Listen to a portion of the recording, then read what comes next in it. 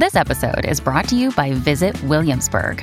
In Williamsburg, Virginia, there's never too much of a good thing. Whether you're a foodie, a golfer, a history buff, a shopaholic, an outdoor enthusiast, or a thrill seeker, you'll find what you came for here and more.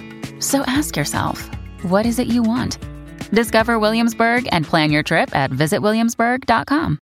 Hello, everybody. This is Marshall Poe. I'm the editor of the New Books Network. NBN listeners like to read books and buy them. So we thought we'd tell you that right now, our friends at Princeton University Press are having a remarkable site-wide sale. You can get 50% off books, including ebooks and audiobooks, with the code 50, F-I-F-T-Y, at checkout until May 31. You can save some real money on Princeton University Press books. I encourage you to go there and check it out. Welcome to the New Books Network. Hello, everyone, and welcome to the New Books Network podcast. I'm Deidre Tyler, host of the channel. Today, we'll be talking with Dr. Kalisha B. Graves, editor of Nannie Helen Burroughs, a documentary portrait of an early civil rights pioneer, 1900s to 1959. How are you doing today? I'm doing quite well. Thank you for having me. Thank you. I wonder if you could begin by saying a few words about yourself and how you became interested in this project.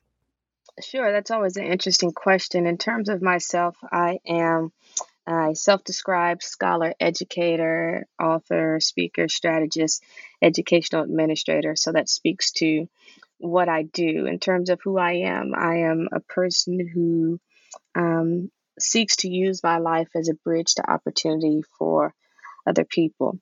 In terms of my scholarship, in terms of who I am as a scholar, I'm one who's always been drawn to literary voids, if you will, and gaps.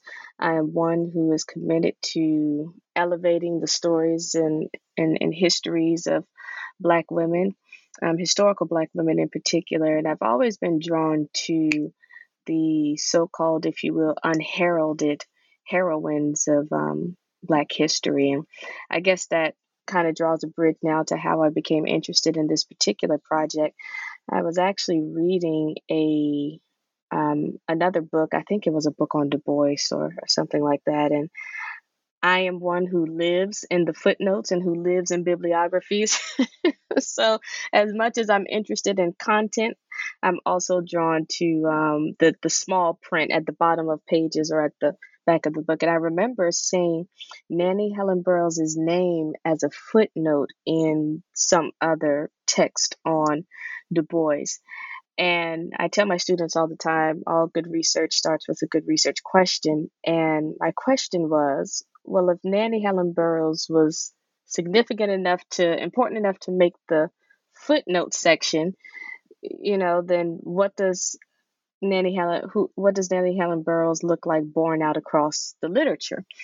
And there was not any significant literature that I found in book form on Nannie Helen Burroughs. There was, short biography that was written back in the early 50s by a gentleman, but other than that, there was nothing really substantive in book form that spoke to who Nannie Helen Burroughs was. And so I said I wanted to fill that gap. I wanted to fill that literary void and really bring the essence of who Burroughs was to the public, because she was one of the most prodigiously gifted thinkers of the 20th century, late 19th and early 20th century, and I really felt that her words were significant. I'm one who's interested in intellectual history and philosophy. So whereas history tells you what folks did, intellectual history is about the ideas that motivated action and the genealogy of thought. And so I really wanted to bring that to bear as it relates to Nannie Helen Burroughs, and really for this book to serve as a conversation starter so that we could begin to think about historical Black women in other ways beyond what they merely did. Although their works were marvelous and magnificent, I think it's also important that we see historical Black women, historical African American women as thinkers in the world, as women who were endowed with big ideas and blessed with long range thought, if you will. And so I wanted to bring Nannie Helen Burroughs' mind to the public. The early life of Nannie Helen Burroughs. Tell us about that. Sure. Nannie Helen Burroughs is born in Virginia in the late 1870s, so around 1879. And she's born to a mother, of course, and a father. And her father, and I'll say this, let me preface by saying this. We don't know a whole lot about Burroughs's early life because she was one who did not reveal a lot of the private, intimate details of her life. And so what we know about Burroughs has been culled from the sources that exist. But her father was an itinerant preacher, and he did not have a long presence in her life, if you will. So her early influences in life were women, her mother and her grandmother, primarily her grandmother Maria Poindexter. It's said that Burroughs had a younger sister at one point, and that records suggest that she died early, and so Burroughs grows up as an only child. And so again, her early influences are women, and so it comes at no surprise then that when you look at the long trajectory of her life, that she would be committed to women's issues. Tell us about the importance of her grandmother in her life. Nannie Helen Burroughs' grandmother plays really an outsized role. I'm looking at this from the perspective of someone who's interested in intellectual history and philosophy. The figure of Maria Poindexter, Nannie Helen Burroughs' grandmother, is really outsized in her life. Her grandmother is the one that inducts her, if you will, into this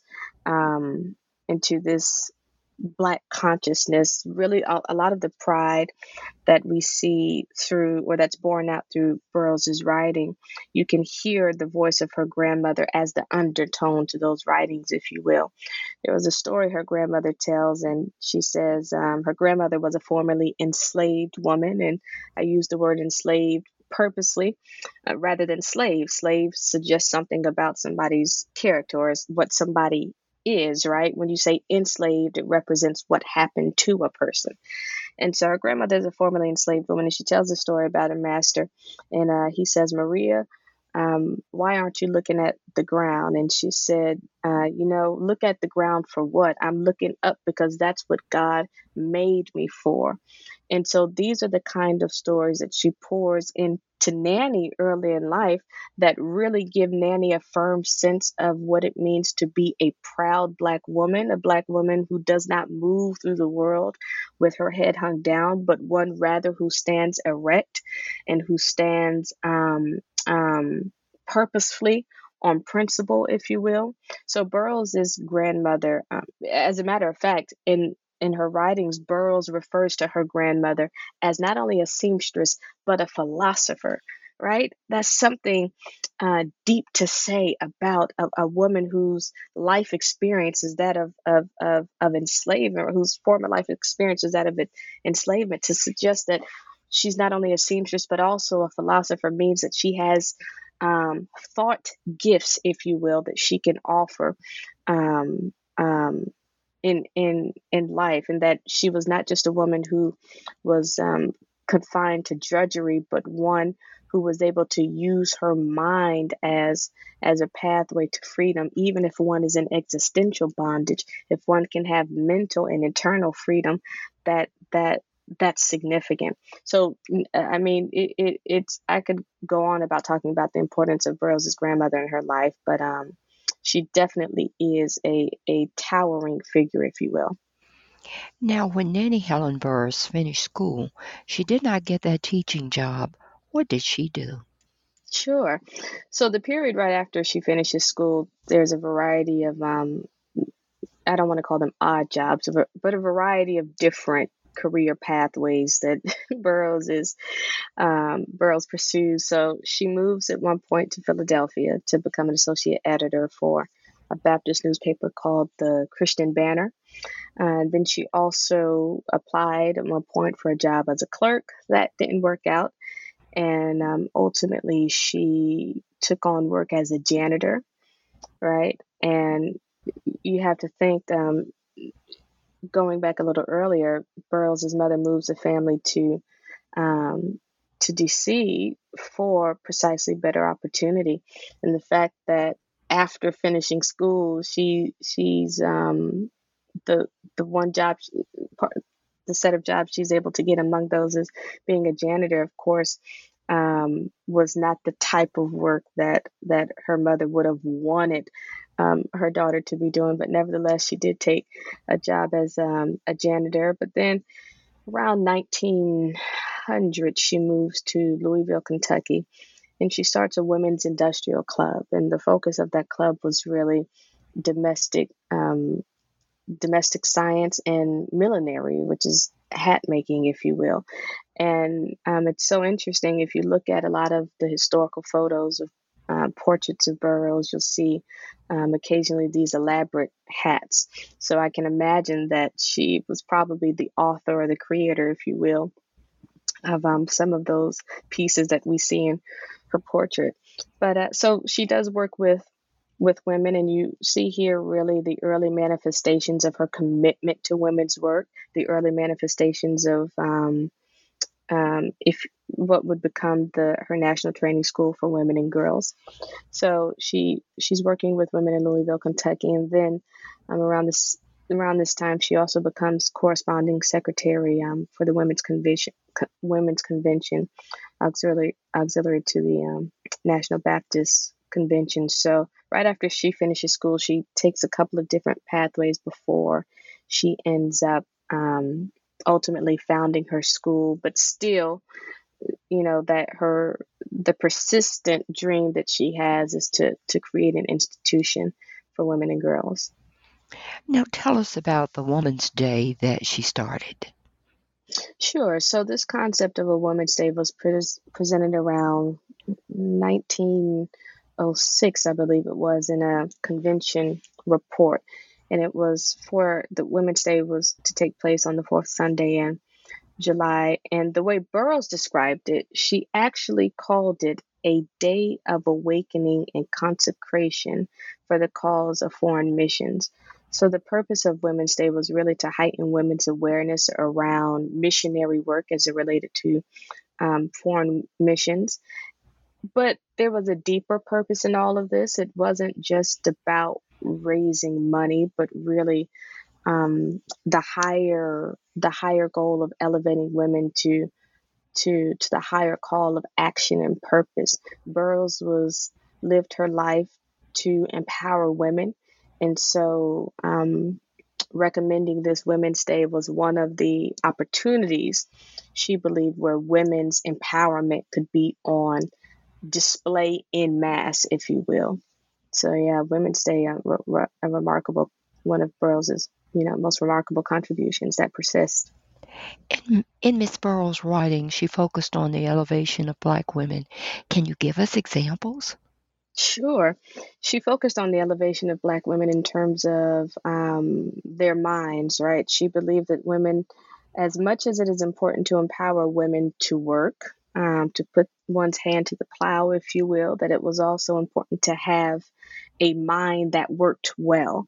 And so even when you look at her school, she's focused on not only empowering women with the skill set that they can use to as a form of entrepreneurship, if you will, but also interested in building the capacity of their minds. She's committed to the right to vote, ensuring that women have suffrage. She's committed to some of the more social aspects, as we talked about earlier, the Women's Industrial Club that she started. So looking at women, and helping them to be good homemakers. So it's interesting. Burroughs' concept of empowerment is not narrow. It's actually, she has a very wide view of what women's empowerment looks like, and it's religiously, socially, politically, and even economically. So she really has a comprehensive plan for what the elevation of the Black woman can look like.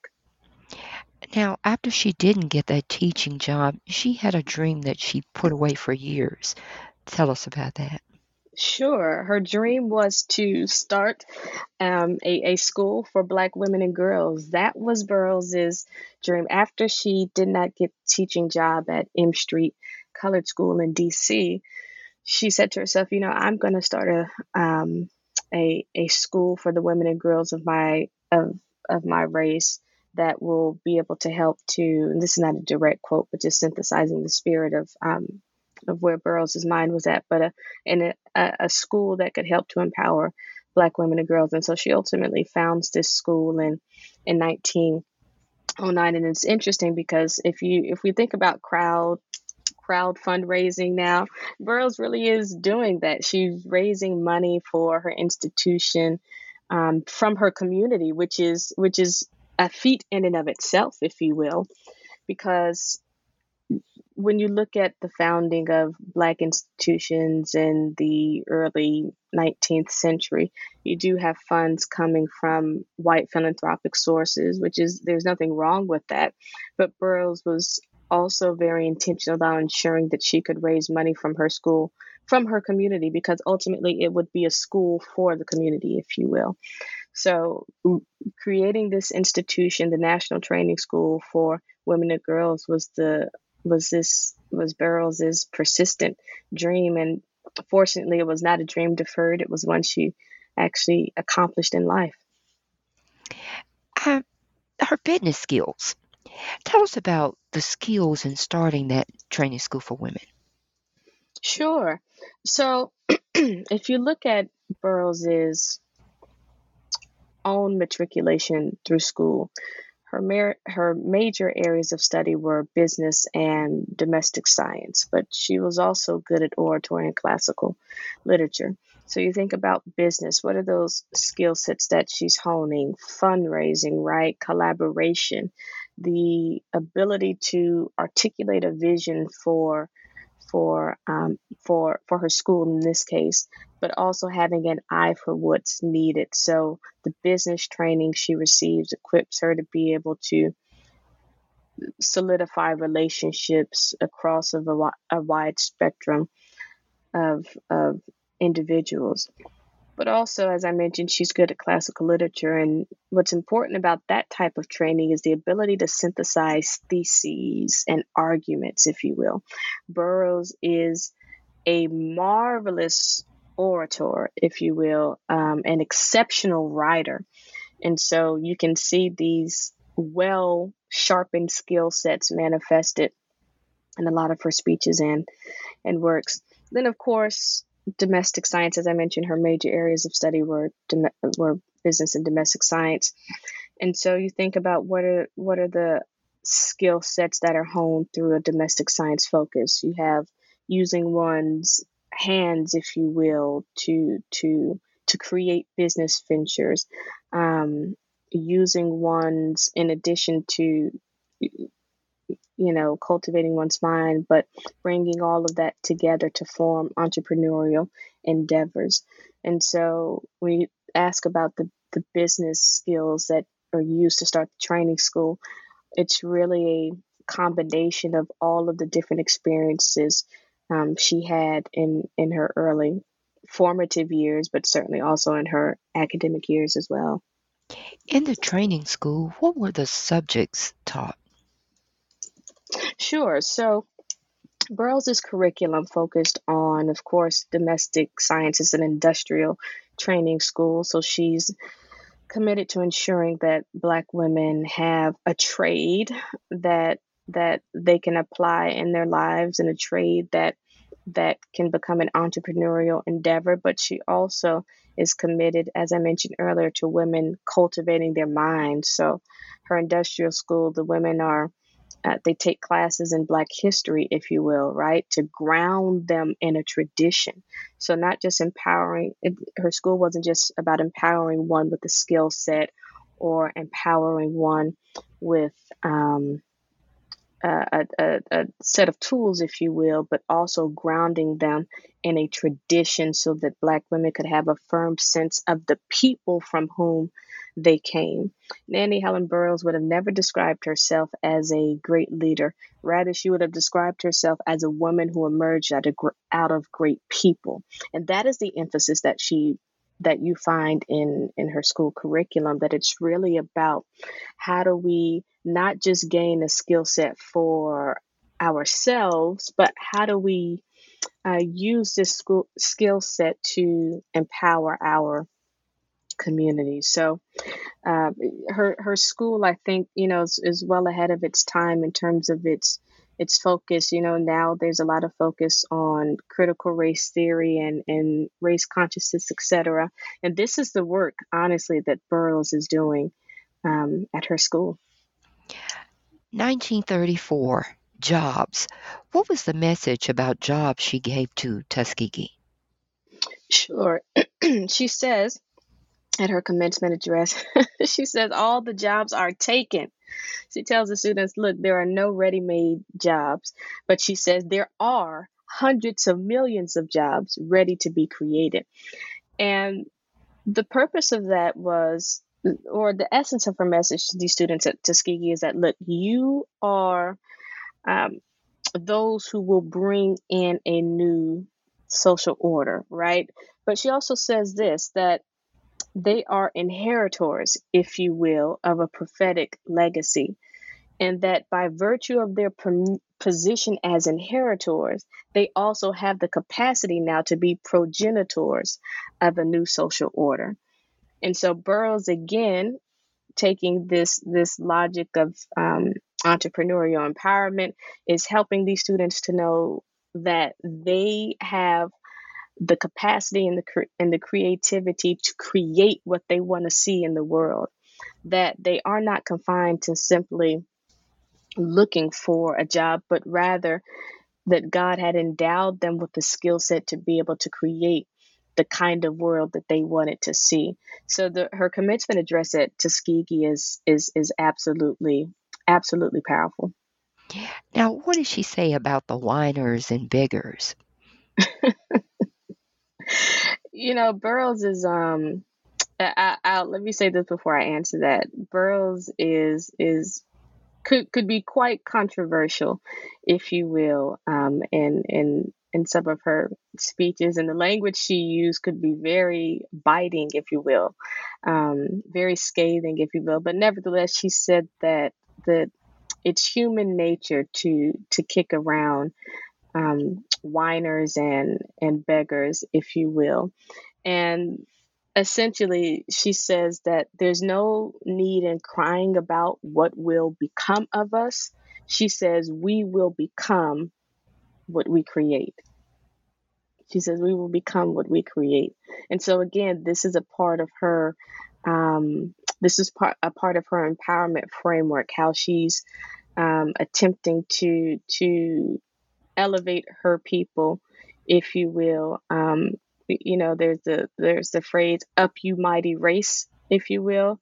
Burroughs is a committed race woman, if you will. She's a committed race woman. So when you look at her speeches, when you look at many of the things she's talking about, she's very, very intentional about ensuring that folks are uplifted, and she's not afraid to critique, if you will, her own people. She did not see herself, as there's a phrase that I would use, she did not see herself as a Negro whisperer, if you will, where she's articulating Black concerns to white ears, if you will. She's really, if you've ever heard of the term FUBU, for us, by us, she's really like one of the original FUBU, right? So she's interested in talking to Black folks about Black problems and ensuring that she does everything she can to empower her community. So, yeah, that's a great question.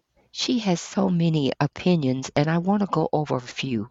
What was her opinion about projects?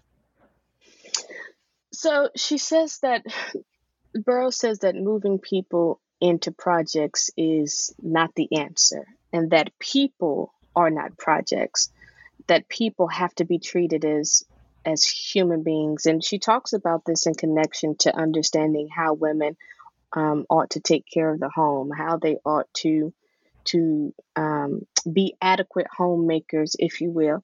Now, I think it's important for listeners to understand that during this period, a woman being in the home, being a homemaker, is not something that's an offense, if you will. Rather, especially when you look at it through an Africana lens, when you look at this through an Africana philosophy lens, the home front really is revolutionary. It's a revolutionary base because the home is the foundation of nation building. This is what you'll see in a variety of different thinkers from this time who are advancing this concept of home as the foundation for nation building. So it really is a revolutionary concept. And then also remember, when you talk about Black women, the experience of enslavement takes Black women out of their homes and puts them in someone else's home, right? So Burroughs again is flipping the script, and she's saying, look, the home, we have to build up our women to be adequate and great homemakers, because that's the foundation of nation building. That's how we're going to build our community. So when she talks about projects, she talks about it in relation to women cultivating great home fronts, if you will. She had some interesting insights about immigration. Tell us about that. Sure. Burroughs was not, I want to preface by saying, it shouldn't be misunderstood that Burroughs was xenophobic in some way, if you will.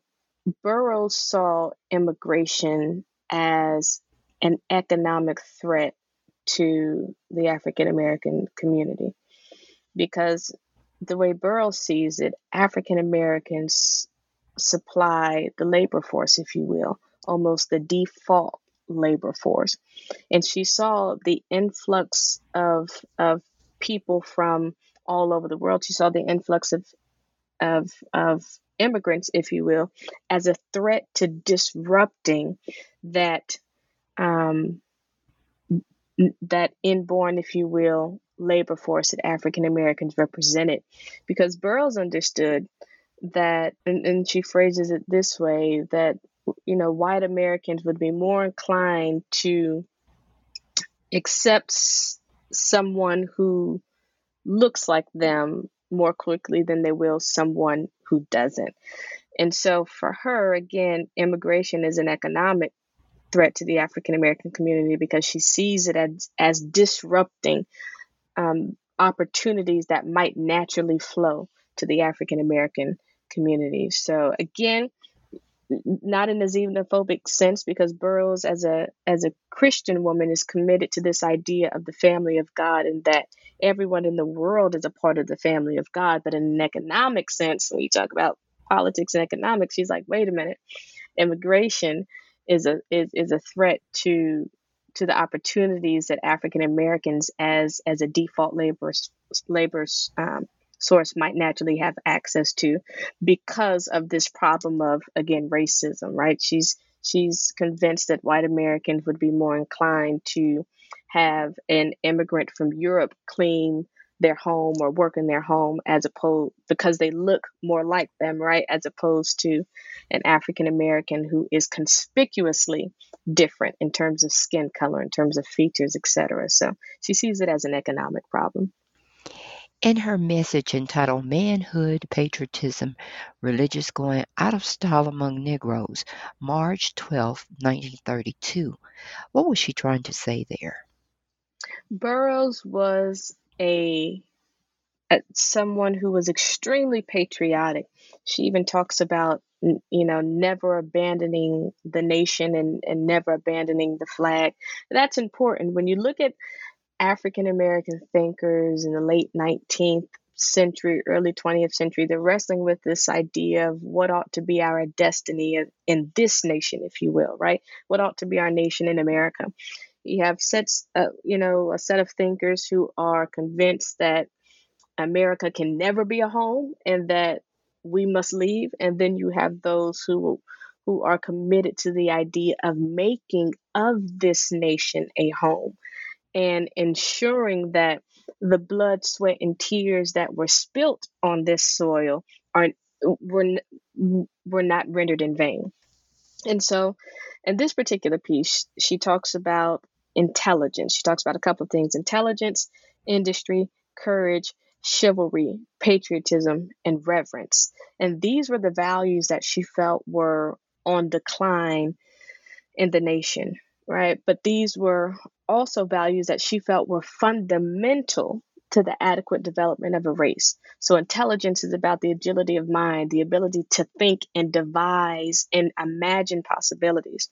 Then she talks about industry, which is work in business, right? Ensuring that the community, the race, if you will, has industry, has a form of has an economic foundation, if you will. Then she talks about courage, which is just the ability to speak up, the ability to be a man, if you will, to not cower into an old mold of being. What was that old mold of being? That old mold of being was that of an enslaved person. So courage is very important to Burroughs because she's conscious about the fact that we must always ever be cognizant to not cower back into an old mold of being. And then chivalry, which are manners, if you will. She describes chivalry as manners. And then patriotism. She says that Black folks should never lose our love of liberty, that we should never give up America, that we should never give up the flag. She says this, right? And then also reverence, which is religion. Nannie Helen Burroughs is one of those folks who believe that everybody ought to have religion. Do you got religion? Right? This is Nannie Helen Burroughs. She is a firebrand, if you will. She sees herself first, right, as a missionary. She sees herself in this sense. She sees herself first in a religious sense, in terms of being an evangelist, being a missionary, one who carries not only a message but also a mission. And so reverence. So intelligence, industry, courage, chivalry, patriotism, and reverence were the values that she felt were fundamental to the development of the race. Cleanliness. Why did she believe in teaching this concept? Sure. So as a Christian, Burroughs is committed to this concept of cleanliness, of course, from a spiritual aspect, from a theological standpoint. This idea of one needing to be both clean morally and spiritually, because that's what God requires of us, right? And as a missionary, she understands that this is what is enabled for us through Jesus Christ. So as a Christian, this concept of cleanliness is intimately linked to her theological orientation, if you will. From a social or sociological viewpoint, cleanliness is synonymous with respect for one's person. This emphasis that cleanliness is a negation of the assumptions that have been assigned to African descended people in this hemisphere of the world, right? That the default assumption about African Americans is that they are, unclean, or what have you, that they're outside of the realm of humanity and therefore are unclean. And so from a sociological perspective, cleanliness is synonymous with having respect for oneself, but it's also a negation of the assumptions, a negation, if you will, of the pathologies that have been assigned to her folks, if you will, to Black folks. Now, she was very proud of her skin color. What was her instructions for Blacks concerning skin color? Sure. So she says skin doesn't, from a theological standpoint, so I'll answer this two ways. From a theological standpoint, Burroughs says it's not the skin color that matters, but it's the color of the soul that matters. That's her theological position. Her existential perspective is that often Black skin has been perceived and conceived as inferior, right? And so to negate that, the Black community writ large must have a pride in who we are and what we represent, and that we ought to embrace the fullness, right? The Black folks should embrace the fullness of their humanity. So again, from a theological perspective, she says skin color doesn't matter. It's the color of the soul that matters. From an existential perspective, she understands that because skin determines how we're treated in this world, rather than absorb the negative ascriptions assigned to that skin color, let's flip the script and embrace the full humanity of who we are. December 23rd, 1933. She wrote this: Why Americans Have Gone Lynch Mad. What was her answer? Sure. There were several factors that Burroughs believed contributed to this lynching epidemic in America, if you will. She says, one, it's white public sentiment and an attitude around this. Also, she says the federal government's failure to enforce the 15th Amendment, right, is problematic. That is a contributing factor. Also, she says that there's this, what she describes as this thirst for blood. And she says this thirst for blood has been passed down through generations of folks, if you will. And she's specifically speaking about the white community here, that there's this kind of thirst for blood that's been passed down through generation through those who have imbibed and relished the specter of Black death. So for Burroughs, this is a representation of spiritual decay. So this thirst for blood that she talks about as a contributing factor is linked to this concept of spiritual decay. But also she says that the way that Black folks and Negroes, as they were called then, were treated by law enforcement creates the conditions that make lynching possible, right? And so she talks about, although this law enforcement may not be lynching in terms of behavior, acts that they're acting out, it's the attitude and the conditions created around the mistreatment of Black folks that makes something like lynching possible. And so she talks about how we can't legislate new social attitudes, right? But that a new way of being has to be born and developed in people. And honestly, she sees the solution, one of the solutions to the lynching epidemic, as enfranchisement, because in America, enfranchisement is equated to power, right? And in a community that is disenfranchised is a disempowered community. So several contributing factors that Burroughs sees as contributing to the lynching epidemic in America.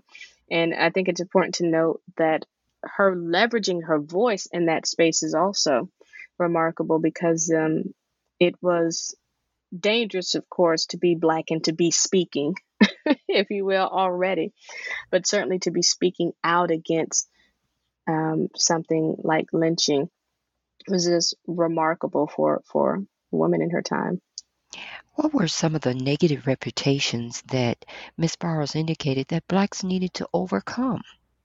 Sure. So as I mentioned earlier, there's a litany of pathologies, if you will, that were ascribed to Blackness. And so laziness, not unreliable, the Blacks were innately immoral, that Blacks were outside of the realm of civilization. These were some of the negative reputations that Burroughs understood were ascribed to the Black community. And so again, so much of her work was about how do we flip the script on this, right? And not even, and I know I'm saying flipping the script, but for Burroughs, it was about how do we express the fullness of our humanity, because these negative reputations associated with Blackness are not our default position, right? It is not who we are as a people. So again, so much of her work was about ensuring that a new order of of Blackness took precedent over so many of these negative ascriptions that were associated with Blackness. Miss Barnes and Booker T. Washington, did she believe that blacks should learn a trade and skill? Most definitely. Nannie Helen Burroughs was facetiously called, Mrs. Booker T. Washington because they were so aligned in terms of their philosophy. Black folks having a trade, learning a skill was the crux of Nannie Helen Burroughs' philosophy. It was the crux of her life. It was the pillar around which she built her school. So she most assuredly believed that Black folks needed to have a trade and a skill. And I'll use a word, I don't even know if this is a real word, but to entrepreneurialize, if you will, that trade and skill. So not just having a trade and skill for oneself, but using that as a foundation for bringing economic empowerment to oneself, to one's family, and to one's community. And the trades and skills, folks, you think there could be some criticism around, well, why is it that there was an emphasis on trades and skills, etc., blacksmithing, or, some of the domestic science work or what have you, but it's connected to a very practical reality. For Burroughs and Washington, they understood that if Black folks had gone through hundreds of years of an enslavement experience where they honed skills in blacksmithing and where we were forced to do domestic work, etc. And so the rationale is coming out of that experience now, how do we use this skill set that we have applied in this particular context for hundreds of years? How do we now use those same skills and use it as a foundation to bring economic empowerment to our community? So trades and skills were the foundation, were the crux of Burroughs' philosophy. Now, she had a lot of criticisms of the Black population. Tell us about that. Sure. Burroughs, again, as she deeply loved her community, she also did not spare critique, if you will.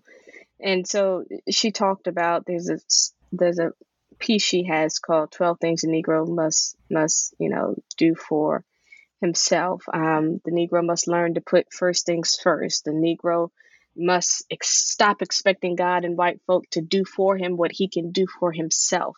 That the Negro must ensure that his home and his children and his surroundings and the areas in which he live are comfortable and attractive. He must, she talks about Negroes must learn to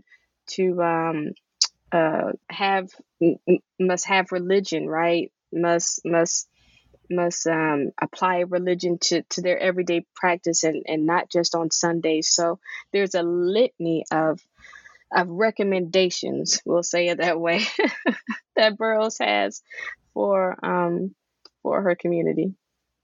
Now, what is the overall message of the book that you want the reader to leave with once they have finished your book? Sure. I want readers to understand, I'll say it like this. I describe Nannie Helen Burroughs as a grand mosaic of a woman. If you've ever seen a mosaic, it's a piece of art that is a compilation of pieces that may not seem to fit together. Pieces are different colors or different shapes, they're different sizes. But when you take a step back, you can see a grand portrait revealed.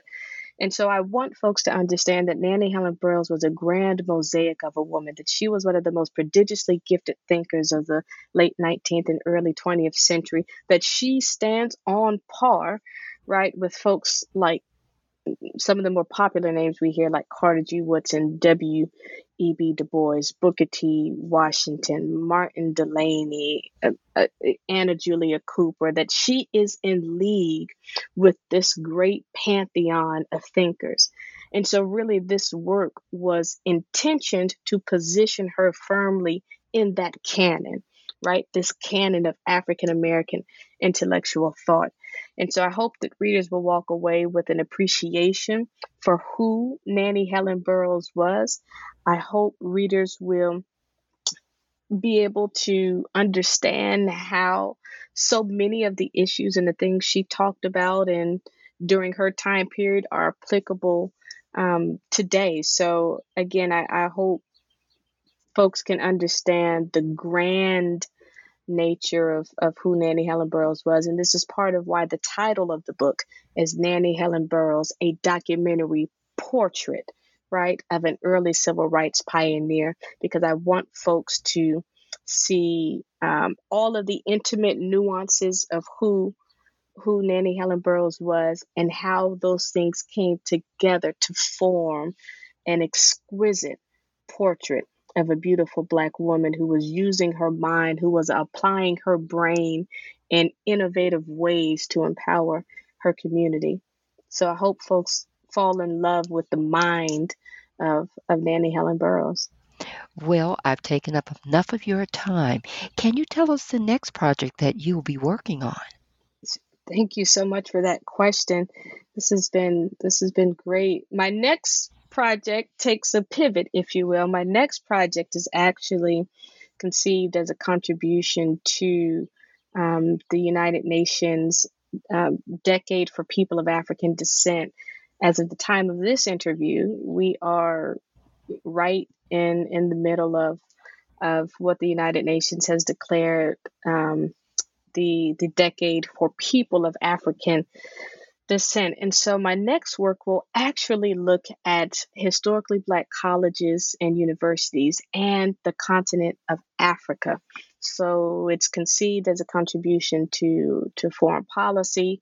It's conceived as a contribution as a contribution to strategic planning and education, to enhancing education. It's a work in strategic futures thinking, if you will.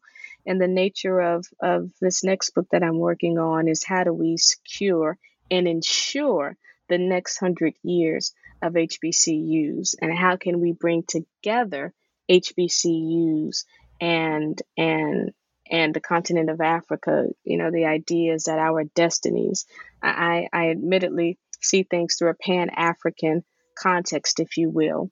This context that, the destinies of African descended people all over the world are intimately entwined. And so this next work takes a look at HBCUs in Africa and how we can ensure sustainability for the next 100 years. So it takes still in the same domain of the Africana world, if you will, looking at African descended people and African institutions, but takes a pivot in that it's now looking more strongly focused on the concept of education and this concept of sustainability, and how does that intersect with our foreign policy and our policy making, if you will. So really excited about this next project.